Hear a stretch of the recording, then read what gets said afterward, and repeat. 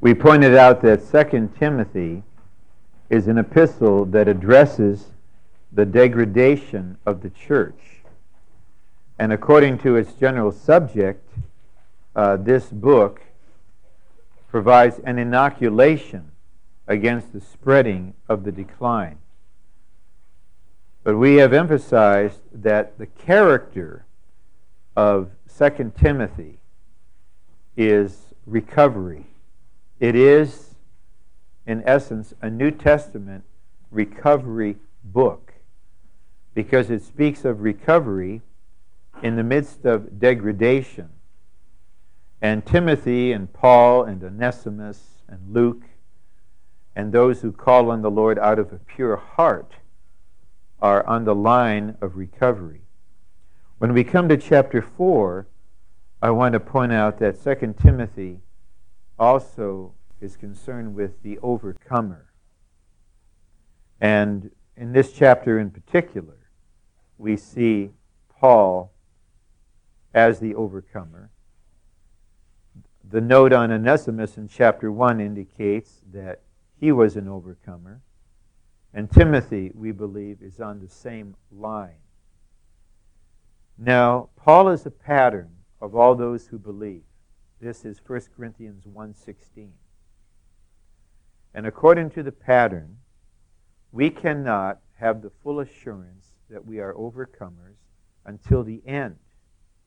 It's like you're running the Ironman triathlon. Actually, you're not just running it, you're swimming it, biking it, and running it. And I was watching a documentary on that a few years ago, and if my understanding is correct, if you are running and you fall, you cannot be assisted to get up. You have to get up on your own. And one female runner fell and collapsed just a few hundred yards before the finish line. And she could not get up, and she was not allowed to receive help. And so it would not be good for her while she's swimming. I don't know how far. Man, I'm an overcomer.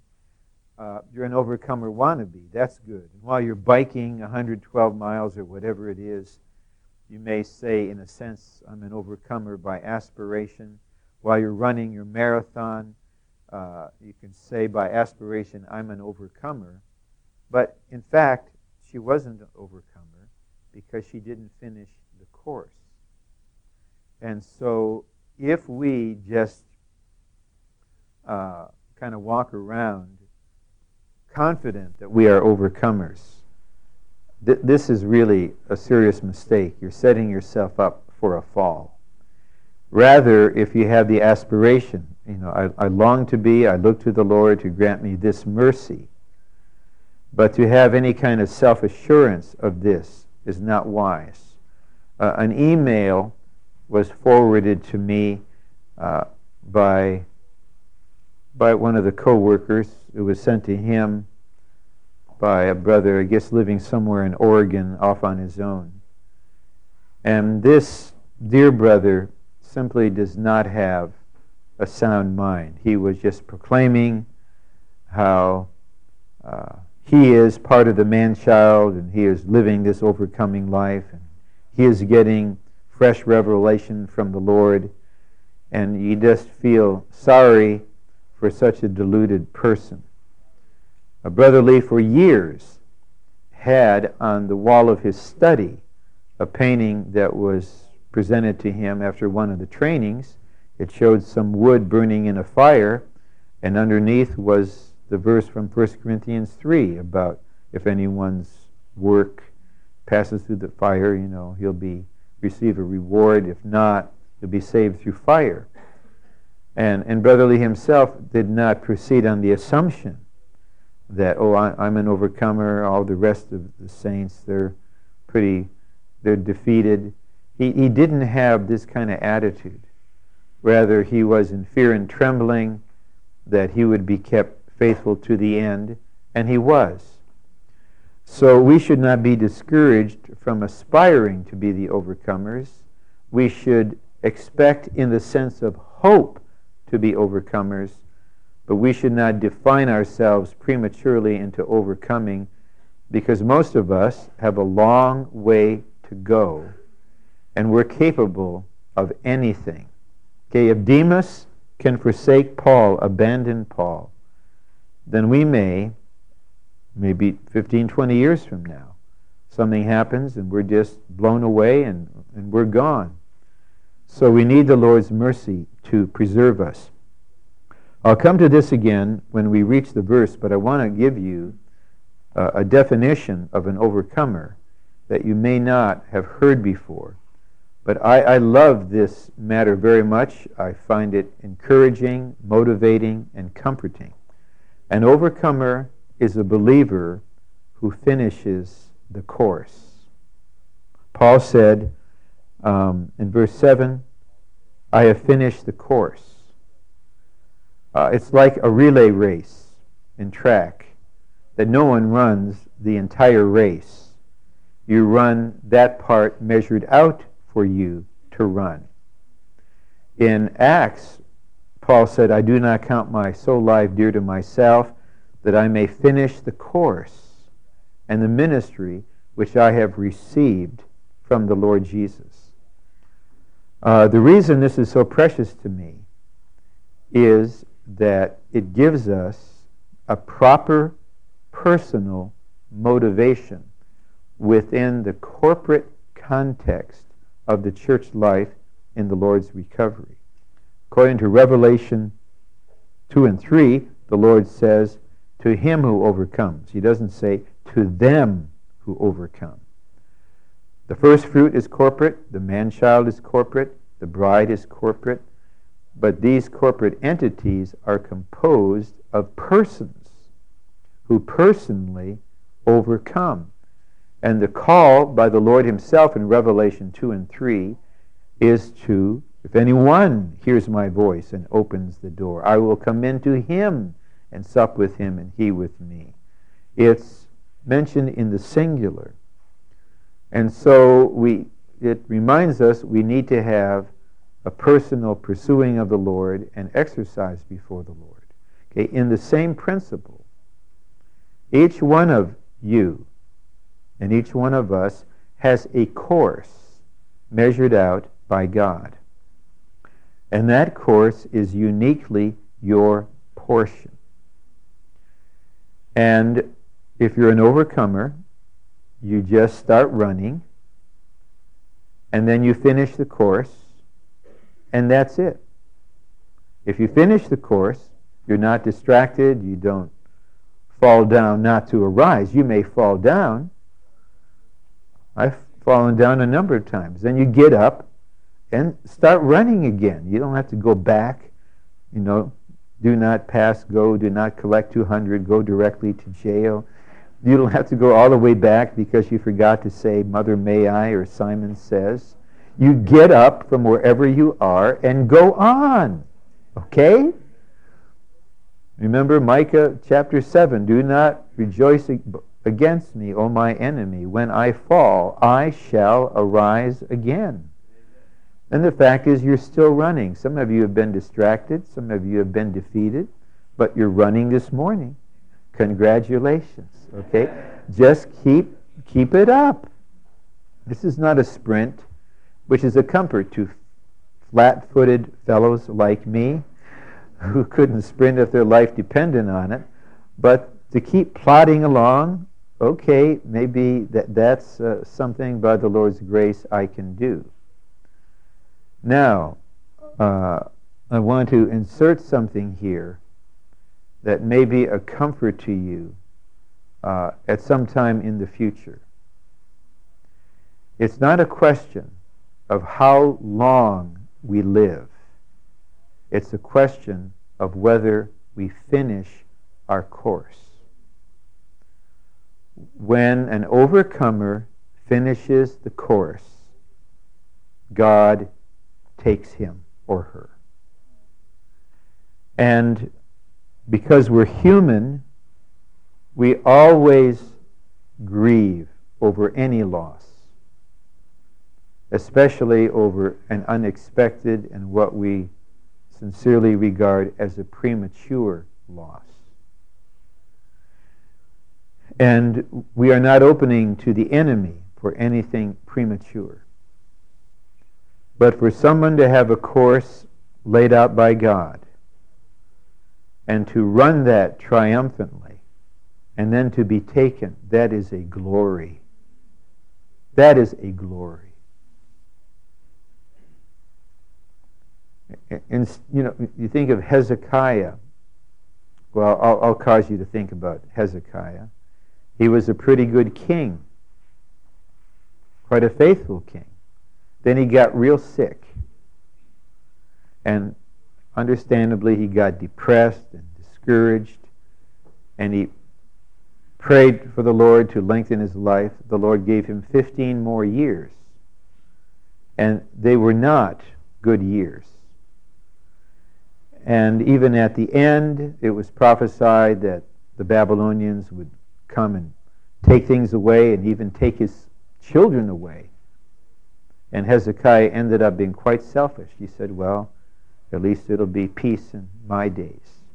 That is not very pleasant. It actually might have been better for him to have gone to the Lord when he was in victory. Okay, I'm not saying it's good to have a short life. Okay, I'm saying we have to consider human life according to God's view. If the Lord measures out a course, you run it like Stephen ran it.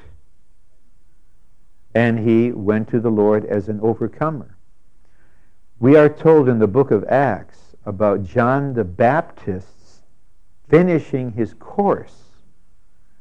And John did not live to the age of the Apostle John. His course was very definite, and it had to be limited, and the Lord did not perform a miracle to prevent what happened to him. He said, John, don't be offended in me. I'm not going to do anything to get you out of prison. But John was finishing his course. James, the brother of John, he finished his course in Acts 12. And the Lord said to them, remember, when they were quite ambitious and the mother was behind the scene, as mothers sometimes are, my two boys, I want my two boys on your right and your left in the kingdom. The Lord said, can you drink of my cup and be baptized with my baptism?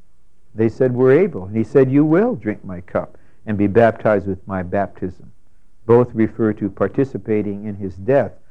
But to sit on my right, on my left, is not for me to give. It's for those prepared by the Father. Well, what happened? Two brothers. One martyred in Acts chapter 12. The other was destined to live into his 90s. You think that's easy? John is on the island of Patmos for the Word of God and the testimony of Jesus. He lives beyond the destruction of Jerusalem, beyond the martyrdom of Paul and Peter and his own brother. In those that are older like this, there can just be a longing just to have it all over. There's just one suffering after another. But the Lord caused John to live with an if. I'm referring to John 21. If he remains until I come, what is that to you? So John's course had to be very long. He did not come into prominence in the ministry until he was very old, because his portion was not to establish and not to build up directly, but to mend. And so the Lord had to keep him for quite a period of time. And he had to live with this possibility, I may not die. See, the brothers did not give accurate reports even in the beginning. In John 21 it says, the brothers started to say, this disciple would not die. Then he had to say, the Lord did not say that he would not die. He said, if I will that he remains until I come, what is that to you? John 21 is a very good illustration of the course. Peter and John are serving together in Acts, right?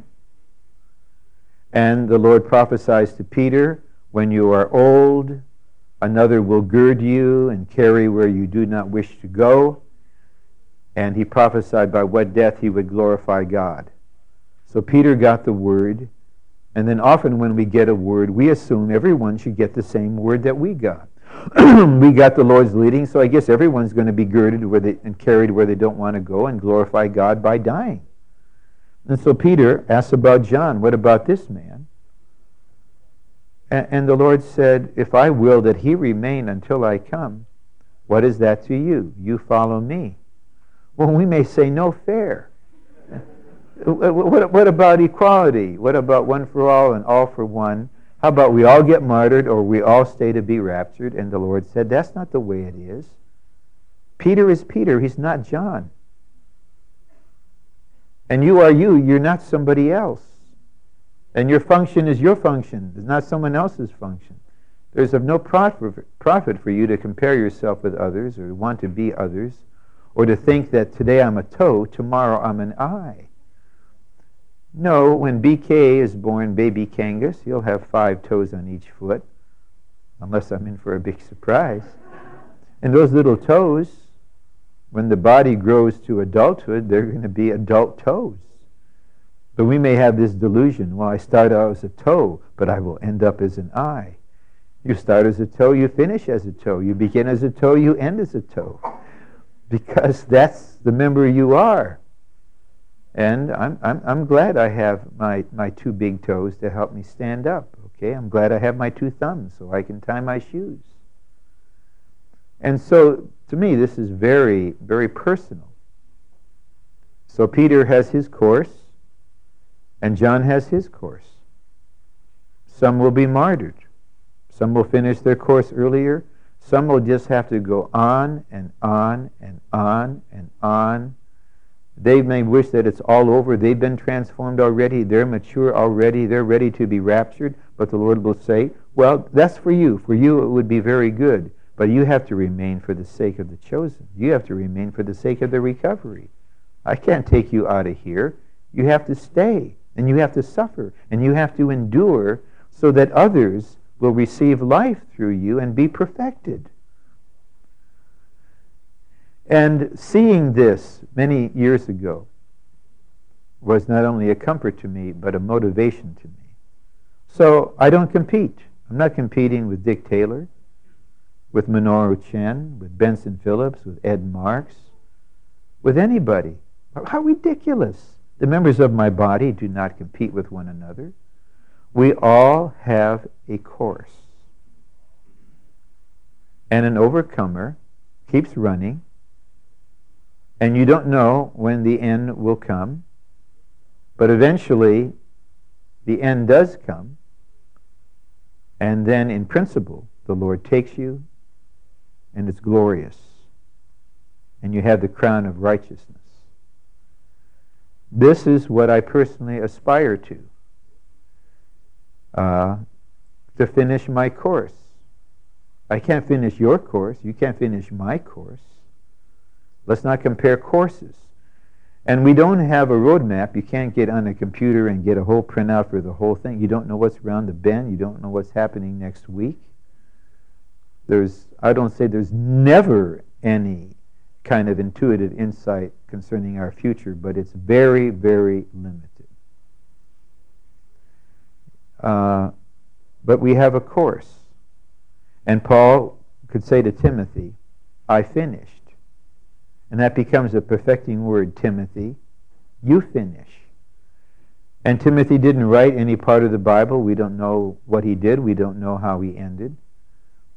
So this chapter is very precious regarding the overcomer and the kingdom reward. And as we read it, we want to have a few things in front of us. One is the kingdom and the reward. And the other is the overcoming. And then we will see at the end, it's the Lord with our spirit and the grace with us. Now in verse 1, Paul solemnly charges Timothy. This is quite something. I solemnly charge you before God and Christ Jesus, who is to judge the living and the dead, and by his appearing and his kingdom.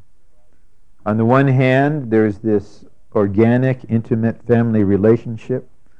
On the other hand, Paul can speak administratively as an apostle, as the leading one in the work, and he didn't give advice to Timothy. He solemnly charged him before God. And in 1 Timothy, you also have charges before the elect angels. I charge you. I commission you. In view of the Lord's coming as a judge, and by his appearing in his kingdom, Timothy, proclaim the word. Be ready in season and out of season. Convict, rebuke, exhort with all long suffering and teaching. Now, I'm not going to give you such a charge. I do not have that position. I am not Paul in prison, and you are Timothy wannabes. You're not yet Timothy, so don't go down rebuking, exhorting. Okay, teaching is all right, and proclaiming the word, but I would suggest, how about you not do much rebuking for a while, okay? And exhorting. But Timothy does not have the option of just being a quiet, withdrawn person, regardless of his disposition. The time does not allow it. Verse 3 explains, for the time will come when they will not tolerate healthy teaching. This they has to refer again to the general situation among professing Christians in the great house. They won't tolerate healthy teaching. The Christian books clubs won't feature these books. The Christian bookstores will not want to show these titles. If it's healthy teaching that ministers the life of God to people for God's economy, they won't tolerate it. They have their own preference, but according to their own lusts, they will heap up to themselves teachers. So religious people can have lusts for certain kind of teachers, having itching ears. And so they want someone to come and have a seminar, have a conference. Just scratch my ears. Just tickle my ears. Okay, don't bring this stuff from the recovery version. Don't bring this cultic teaching about God's economy. We don't want to hear that. We want some very comforting teaching. Our ears are itching. So we'll pay you handsomely. We'll get you a first-class ticket, put you up in a 5-star hotel, and you just come and scratch our ears. We like this. We want this. But don't talk dispensational punishment. Wait, kingdom reward, outer darkness. Wait a minute. Wait, what are you talking about? It's all by grace, man. We're all going to be raptured before the tribulation, right? Regardless of how we're living. Someone's gambling at one of the tables in Las Vegas, and the rapture call comes, and he's gone. The rapture call comes, and he keeps gambling. That's what's going to be the reality. So you have this bumper sticker, in case of rapture, this car will be unmanned. You've perhaps heard me suggest, don't take it literally. It's just an illustration. Maybe we should have one. In case of rapture, the driver of this car will have no idea that it took place. No kidding. But in Southern California especially, it can be quite a joke. Once I brought a new one to a ministry meeting, and we drove into the parking lot together, and he was shocked. You know what he said to me? There are no bumper stickers. We have bumper sticker theology, in Southern California. I'll spare the North because you're more sophisticated up here. But you got the big chapel this and the big land that, and you just got bumper sticker religion to comfort you and itch your ears as you're stuck on the traffic. You can just have your itching ears. You can look at this delightful bumper sticker. But when I see a brother though with a bumper sticker that says my brother is the pneumatic Christ, I like that. Right? But it says they will turn away their ears from the truth and will be turned aside to myths. So don't be shocked. if a lot of Christians are like this. We will not tolerate this kind of teaching. We will heap up teachers to ourselves. We will turn away our ears from the truth. Remember when Timothy was speaking? When Stephen was speaking, they eventually covered their ears. They covered their ears and picked up the stones. So don't be surprised. Don't take it personally. Don't go home and cry. Don't feel hurt and rejected. This is the way it is. Timothy has to kind of toughen up a little bit and realize you're going to proclaim the word and they're going to turn away their ears because they don't tolerate this. But you keep doing it anyway. Another but, okay? So this strengthens my suggestion. We should study the buts. But you, what? You be sober in all things. Your mind has to be very clear. I would say the mind has to be cold even. The spirit hot, but the mind should not be hot. The mind should be cold and clear and very discerning. Be sober in all things. This is still part of the charge. Suffer evil. Do the work of an evangelist. You may not be an evangelist, but do the work of an evangelist. And I love this. Fully accomplish your ministry. Now in the New Testament, there is one ministry. That's the corporate ministry. This we have to see. It's the basic truth. But just as each member of the body has its function, each one of us has a personal ministry as part of the corporate ministry. If you talk about personal ministry without the governing vision of the corporate ministry, there'll be problems. But we shouldn't only talk about the corporate ministry without realizing that the brothers have their ministry. Paul wrote to the Colossians, and he said, say to Archippus, take heed to the ministry which you have received in the Lord, that you may fulfill it. And Paul said, fully accomplish your ministry. But he didn't say this in the beginning. Timothy, grace, mercy, and peace, fully accomplish your ministry, signed Paul. Then Timothy is just primed to go off and fulfill his destiny, carry out his ministry. Timothy's ministry is defined by Paul's ministry. Timothy's ministry is the continuation of Paul's ministry. Nevertheless, it is Timothy's ministry. It is not wrong, rather it is noble to aspire to participate in the ministry. As long as you have the right understanding, it's not this ministry, this ministry, this ministry, this ministry. That's the cacophony. And I want to use that fancy word. That is the cacophony, the chaotic noise of today's religious situation. And the various ministries building up divisions. There is one ministry, this ministry, as the New Testament calls it. And within that, Paul has his ministry, Peter has his ministry, John has his ministry, Watchman Nee had his ministry, Brother Lee had his ministry, and I have my ministry, and eventually you may have your ministry. Because if something isn't yours, if it's just it's hard to have the personal motivation. If it's just we're all running, it's hard to have the personal motivation. But if you realize you are running your course, you are fulfilling your portion of the one ministry, then it really matters. I mean, if you don't run it, no one else is going to run. If you don't fulfill it, no one else is going to fulfill it. If you don't do it, no one else can do it because no one else is you. I got a call from a sister that was down and depressed and wanted pity. And I wouldn't give her pity, I would give her fellowship, because to give pity is to strengthen the self. And she said, I feel the church could go on without me. So I said, yes, sister, the church can go on without you. Listen to the end. The church can go on without you, but not as well as with you. I mean, I could go on without my left ear, but I would rather have it. I would go on better with both.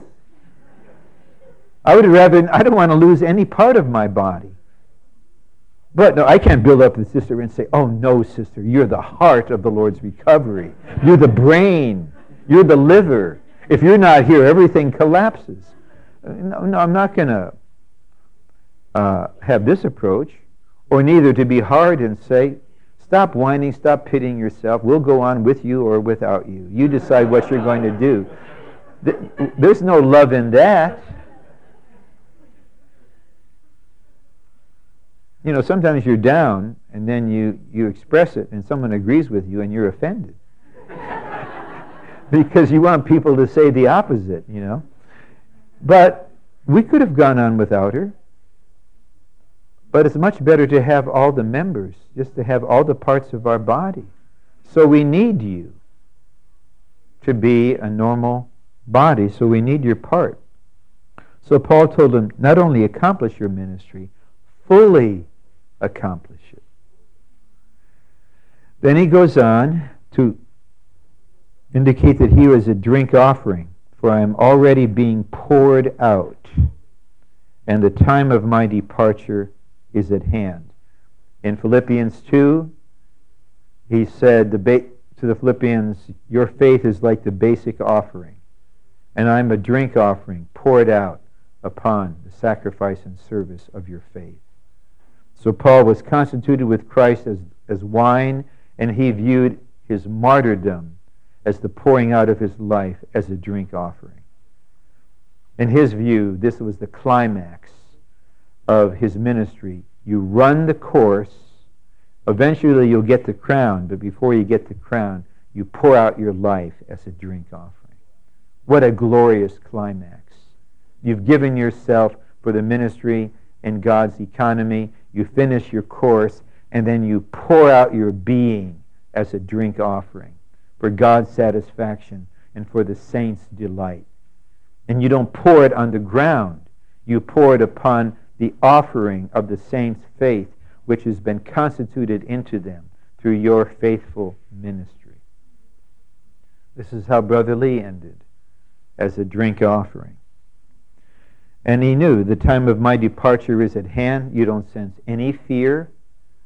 You don't sense any Hezekiah, if there's such a word, pleading, oh, please give me more time. I don't want to go now. He realized, no, the time of my departure is at hand. And the word departure is quite significant. He's going on a journey. He's going someplace wonderful. We know from Philippians chapter 1, Paul had already been to paradise. He had already been to the third heaven. He wasn't allowed to talk about it in detail, but he said, my personal preference is to go to be with Christ. I'd rather not stay. But for your sake, for your progress, I'll stay in the flesh. So he was ready. Then verse 7, I have fought the good fight.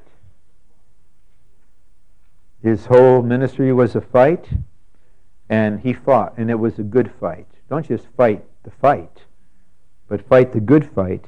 I have finished the course. See, in other passages, he's running. He said, I don't count myself to obtain.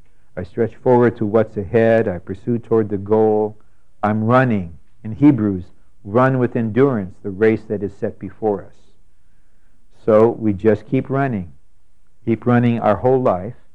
Eventually, according to the Lord's sovereign arrangement in his predestination for our life, we run and we reach the end. And if we run to the end, whenever that end is, we have overcome. And in that final moment, we know it. Then we have the assurance, I'm going in victory. I'm not going in defeat. However this looks to the world, I am departing in glorious victory because I finished the course. And I have kept the faith. I like footnote 7.1. starting at the second sentence. A proper Christian life has three aspects: fighting the good fight against Satan and his kingdom of darkness for the interests of God's kingdom. How about that? So Timothy's also become fighters.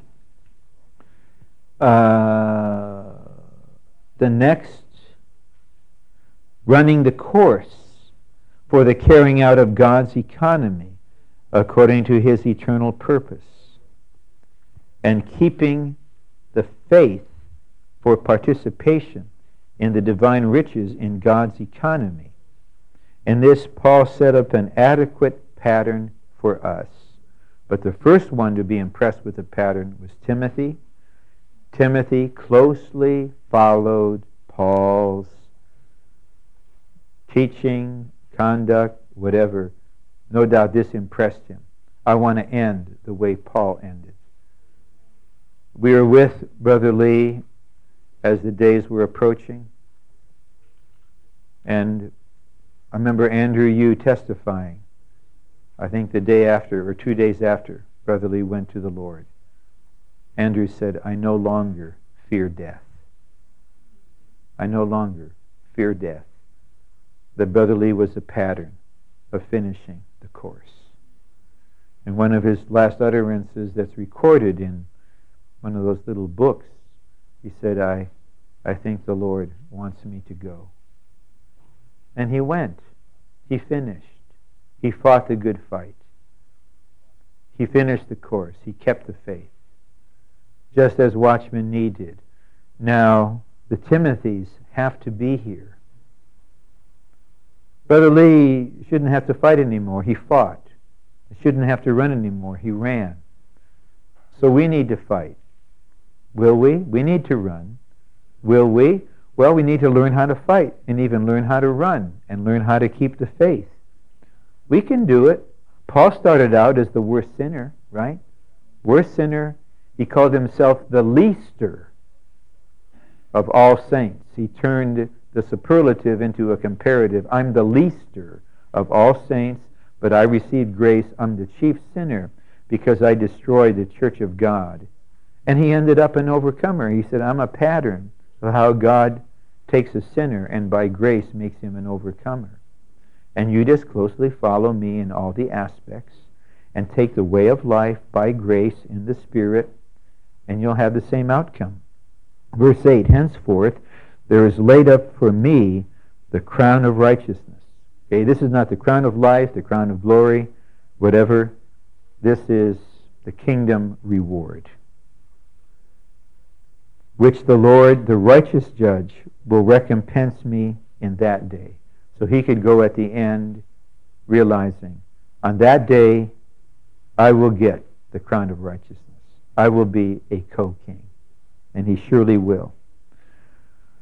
But then he didn't stop with himself. And not only me, but also all those who have loved his appearing. So this is why I emphasized this last night. We need to look to the Lord that he would develop within us a love for his appearing, not just a love for himself. So this matter of love is really quite central. We need to be God lovers. We need to have the first love for the Lord, giving him the first place in all things. And we need to love his appearing. The genuine love that we have for the Lord is always produced by the Lord himself. And if you would like to have such a love, now get ready for this. I'm happy to tell you this. If you would like to have such a love, then you need to let him love you more and let him pour himself as love into your heart. We love because he first loved us. And the more we let him love us, the more we experience the divine love in the divine dispensing, the more we will love. Our love is always a response to what is produced in us by his love being dispensed into us. And some of you might be a little shy. You may feel, okay, God is righteous and He forgives me and He's merciful to me, but you mean He personally loves me? Well, that's exactly what I mean. And you need to be assured of. 1 John says we know the love God has for us. You need to know that. And I can't cause you to know that. I can just kind of open the way a little bit. Somehow you're with the Lord and you just get some kind of dispensing, some kind of fellowship, and you have a deep and profound and touching realization that you are personally loved by the Son of God who gave Himself up for you. And everything He does, and even what He doesn't do, is motivated by love. His heart is a heart of love.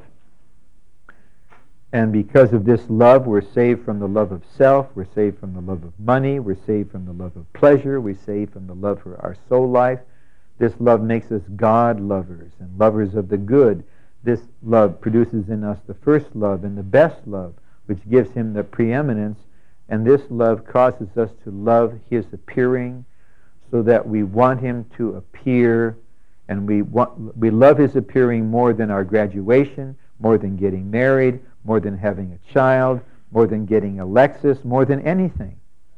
That we're willing for His appearing to interrupt the whole scene and change the whole world situation. We're willing for that to happen. We're willing to let the whole present age go.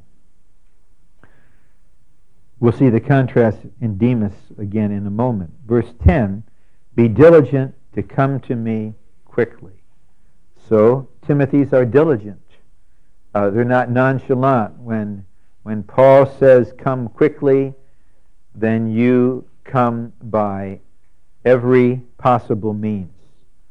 When I began to work and serve with Brother Lee in April of 1974, the whole house had a certain understanding. Okay?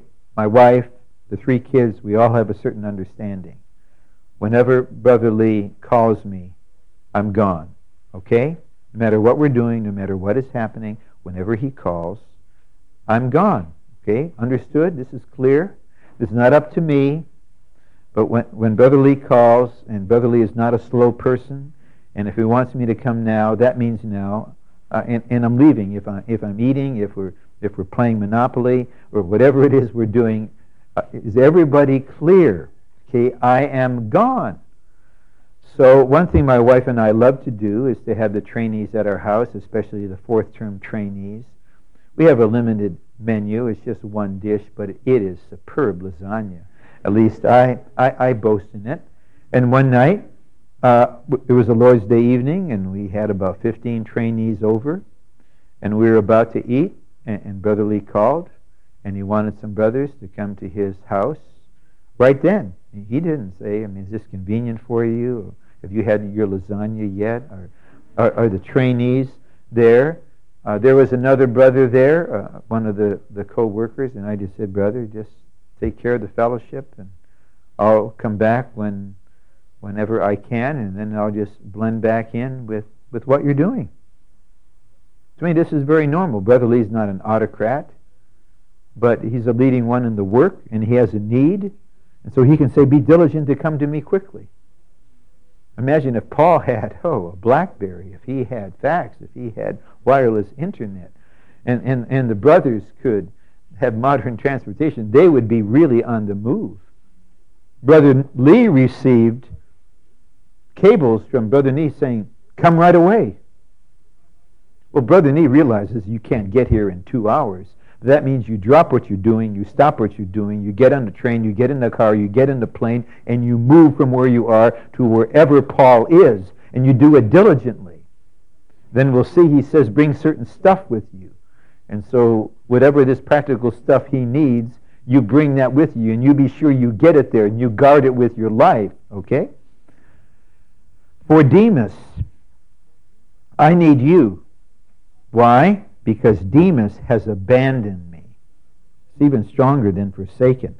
Abandoned me, having loved the present age, and has gone to Thessalonica. Crescens to Galatia. Why? We don't know. Titus to Dalmatia. Why? We don't know. But Demas loved the present age. The overcomers loved the Lord's appearing. There's a lot of sentiment and superficial teaching concerning the Lord's appearing. I tried to point out, I might have been in message 6 of the summer training on Matthew 24. We have to consider how radical this matter is. In the coming age, there will be no money, according to Luke 16. The money system will be abolished. Well, you may not yet be into stocks, into mutual funds, or whatever it is, but is that really appealing to you?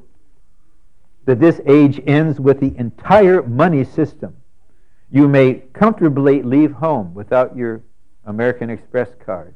In the millennium, you will not need it. It will not be honored anywhere. No more Visa ads. You know, this is a drastic change of economy. No government. Some of the Berkeley radicals, anarchists, they might be very happy. No government. But they may not like no government except theocracy, man. Kingdom, man. Oh, I wonder who's going to get Berkeley in the millennium. Oh, boy, with a rod of iron. Okay, you Berkeleyites. Okay, the first thing we're going to do is clean up Telegraph Avenue, man. You know, we're going to clean up this situation. You know, we have to have a rod of iron. Some of you are quite stubborn. Have you noticed? You know, you just go to the east. The desert is blossoming like a rose. How about we all get involved in organic gardening, okay? No more panhandling. No more sponging off the capitalists you despise. This is for real. And all the details we don't know. But we have a picture in Genesis with Joseph. Joseph had all the food. And in order to get food, okay, you got to, okay, you give me your money. And you give me your cattle. You give me your land. You give me yourself. Now I have everything. And he redistributes the people. Communists would mimic this, like in Cambodia. When the Khmer Rouge would come in, they would empty out the cities, empty out the intellectuals. If they didn't kill them, they would send them to the countryside and make them to be peasants. Same thing in the Cultural Revolution. It's a counterfeit. Well, in the kingdom, no more social classes. Because social classes are key to money, right? Everyone on the same level. And you say, oh, we want the Lord to come. Oh, you may not realize what this is going to mean. Your money's gone. You don't own anything. You think you own all of this property? Coldwell Banker, farewell. No more you're gouging this and that. No more, finance company. No more mortgages. The Lord is the unique landlord. He owns the whole earth. And you may say, hey, I got a trust deed to this. The Lord would say, I purchased the earth on the cross. It's all mine. And now I'm coming back as another angel with 2 feet, one on the sea and one on the land, and I'm claiming what's mine, and all of it is. Have you not read Psalm 24? The earth is the Lord's and the fullness thereof, the inhabited earth and those who dwell therein.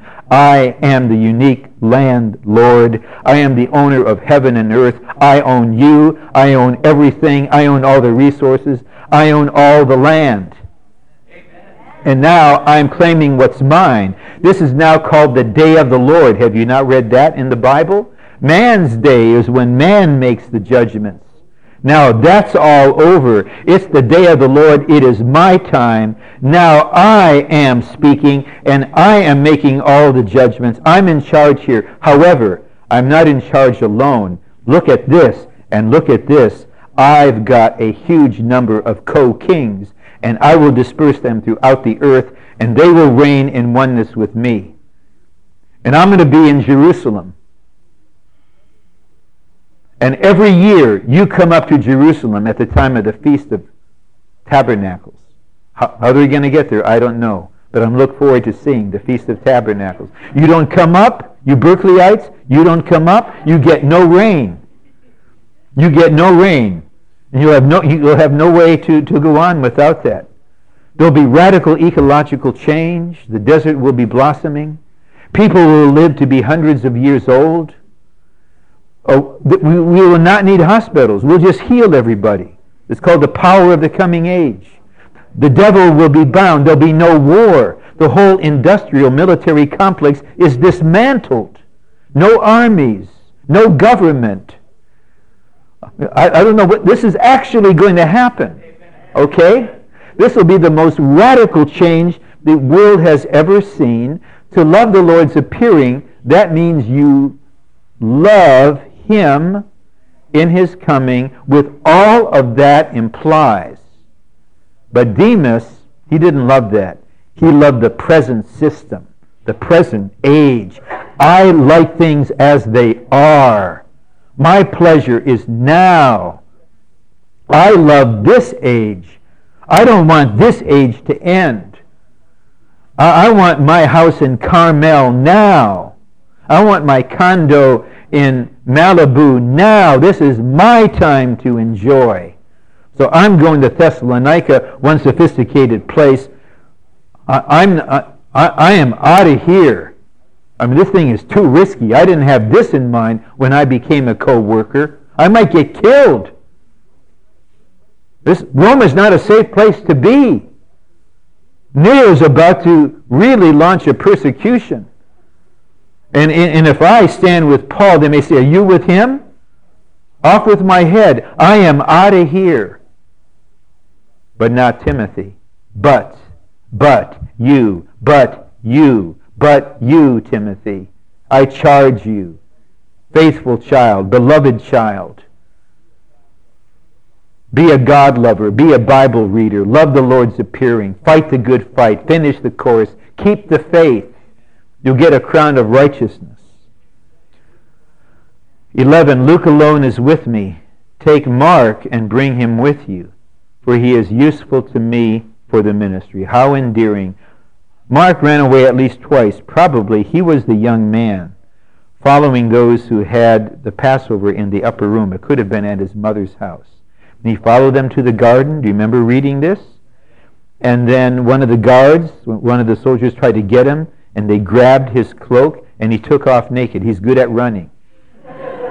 And then he goes on the first journey with Paul, and then after the first segment of the journey, I don't know if he's seasick or homesick or heartsick or what kind of sick, but he leaves.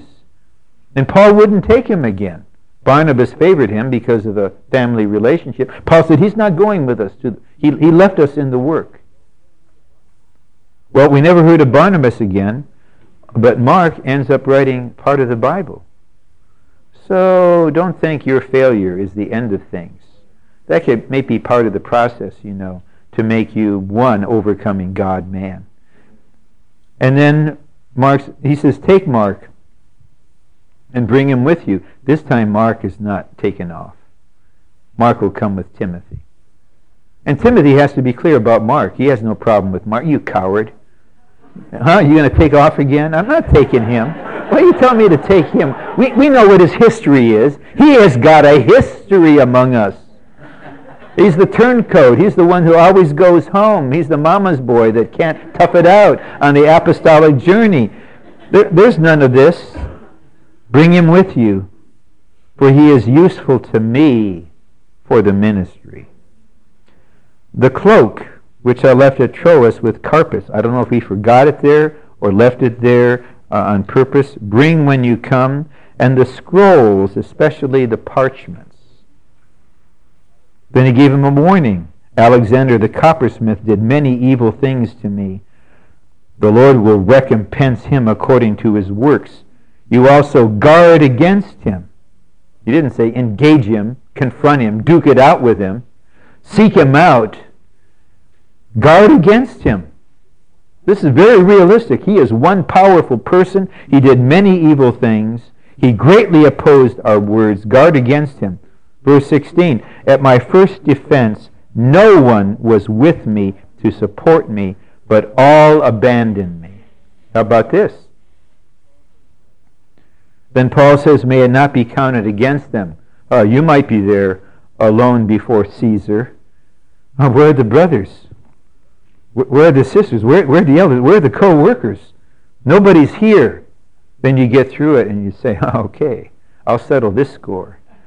You know, when I get out of here, when we're back in Crete, we're going to have a retreat in the redwoods. I'm going to settle this one. That's not the spirit of an overcomer. He said, may it not be counted against them. Isn't that lovely? But the Lord stood with me and empowered me, that through me the proclamation of the gospel might be fully accomplished, and all the Gentiles might hear, and I was delivered out of the lion's mouth. The Lord will deliver me from every evil work, and will save me into his heavenly kingdom. To him be the glory forever and ever. Amen. The Lord would deliver him from every evil work and save him into the kingdom, but the Lord would not deliver him from death. Peter was imprisoned by Herod after Herod killed James. It was not the end of Peter's course. The church prayed powerfully and dealt with the enemy, and Peter was released. It was not the time for Peter to be girt about and carried to where he did not want to go. So you don't have to worry. The Lord's in charge. The Lord is sovereign, especially when the church prays. You don't have to worry. Now, if the church doesn't pray, that is a concern to me. But when I'm on my travels and when I sense within the bountiful supply of the Spirit of Jesus Christ, I know the church is praying. I can't live without it. But with it and with the supply that comes from it, there's no need to fear anything. When my course is finished, then let me go. Until then, I keep running. Maybe I'll have to run till I'm 96 or 106. I don't know. Whatever is measured out for God's economy, whatever is needed for the Lord's ministry, whatever will profit the Lord's recovery. There's a certain kind of, I would say, holy recklessness toward the future. I'm in the Lord's hands. He will guard my deposit until that day. I will guard his deposit until that day. I am not my own. I have no future. He is my future. He is on the throne. He is the sovereign. I belong to him. I abandon myself to him. On a human level, I will be practical. I will be prudent, but I'm not running scared. I'm running the race, but I'm not running scared. Then we have the beautiful ending. Greet Prisca and Aquila. Oh, this couple that meant so much to him. We need more couples like this. They're so one with the ministry and so open to the church. These two things. The church met in their house, wherever they went, and they were absolutely one with Paul. Paul said in Romans, they risked their necks for my sake. They risked their necks. They risked their lives. Said, greet them. And the house of Onesiphorus, mentioned in the beginning, who was not ashamed of Paul's chain. Erastus remained at Corinth. Okay, we don't know why. Could have been his own choice. Trophimus I left at Miletus sick. We talked about this. No miracle. Trophimus didn't decide, I'm not feeling up to it. I just don't feel well today, Paul. I just can't go. There was fellowship. And Paul decided, Trophimus, I have to leave you here. I can't stay here with you. And you can't go with me. And Trophimus is one with Paul. Okay, you make the decision. You're the one taking the lead in the work. I take your decision as from the Lord. You leave me here. I won't pity myself. I'll pray for you. And I know you have to go on. You think this is easy? There's no human feeling? There's lots of human feeling. Very intimate fellowship. But Trophimus is sick. And Paul left him there. But Paul has to go on. Be diligent to come before winter. Eubulus greets you, as well as Pudens and Linus and Claudia and all the brothers. So there's something going on in Rome. Then he ends, the Lord be with your spirit. Timothy, remember this. The Lord, the pneumatic Christ, the all-inclusive Christ, He is personally with your spirit. Timothy, grace be with you. It's all grace. My grace is sufficient for you. By grace you can bear what you cannot bear. By grace you can go where you cannot go. By grace you can do what you cannot do. By grace you can be what you cannot be. By grace you can take what you cannot take. By grace you can make it. By grace you can take it. By grace you can be it. By grace you can do it. It all depends on the all-sufficient grace and the Lord with our spirit. So we end on such a sweet note. We need to have a deep realization. Paul had to go. And Paul is no more in the flesh to be with Timothy. Timothy is losing his father, his spiritual father. And Timothy still must run his course. And he must be very active in running the course. So Timothy has to realize, just as Paul could say, the Lord stood with me and empowered me. Timothy, I'm going, but the Lord will never leave you. The Lord is with your spirit. So Timothy, exercise the Spirit. Fan into flame the gift of God. Grace be with you. The grace that was flowing in Paul is now transmitted to Timothy. Grace be with you. The Lord with your spirit and the grace with you will sustain you through everything to the end. Then that's it. End of the epistle. And that's Paul's last recorded word as far as we know. So, those who are becoming Timothys, love the Lord, read the Bible, fight the fight, run the race, keep the faith, turn to the Spirit, and enjoy the Lord. Well, it's now, I think, 12:08. Dave will know when we should dismiss and go have our lunch. But I think we have at least some minutes for some sharing. It would be good. And especially if you haven't spoken yet, I'm not trying to obligate you, but this is an opportunity. So why don't we have some sharing? I enjoy it very much.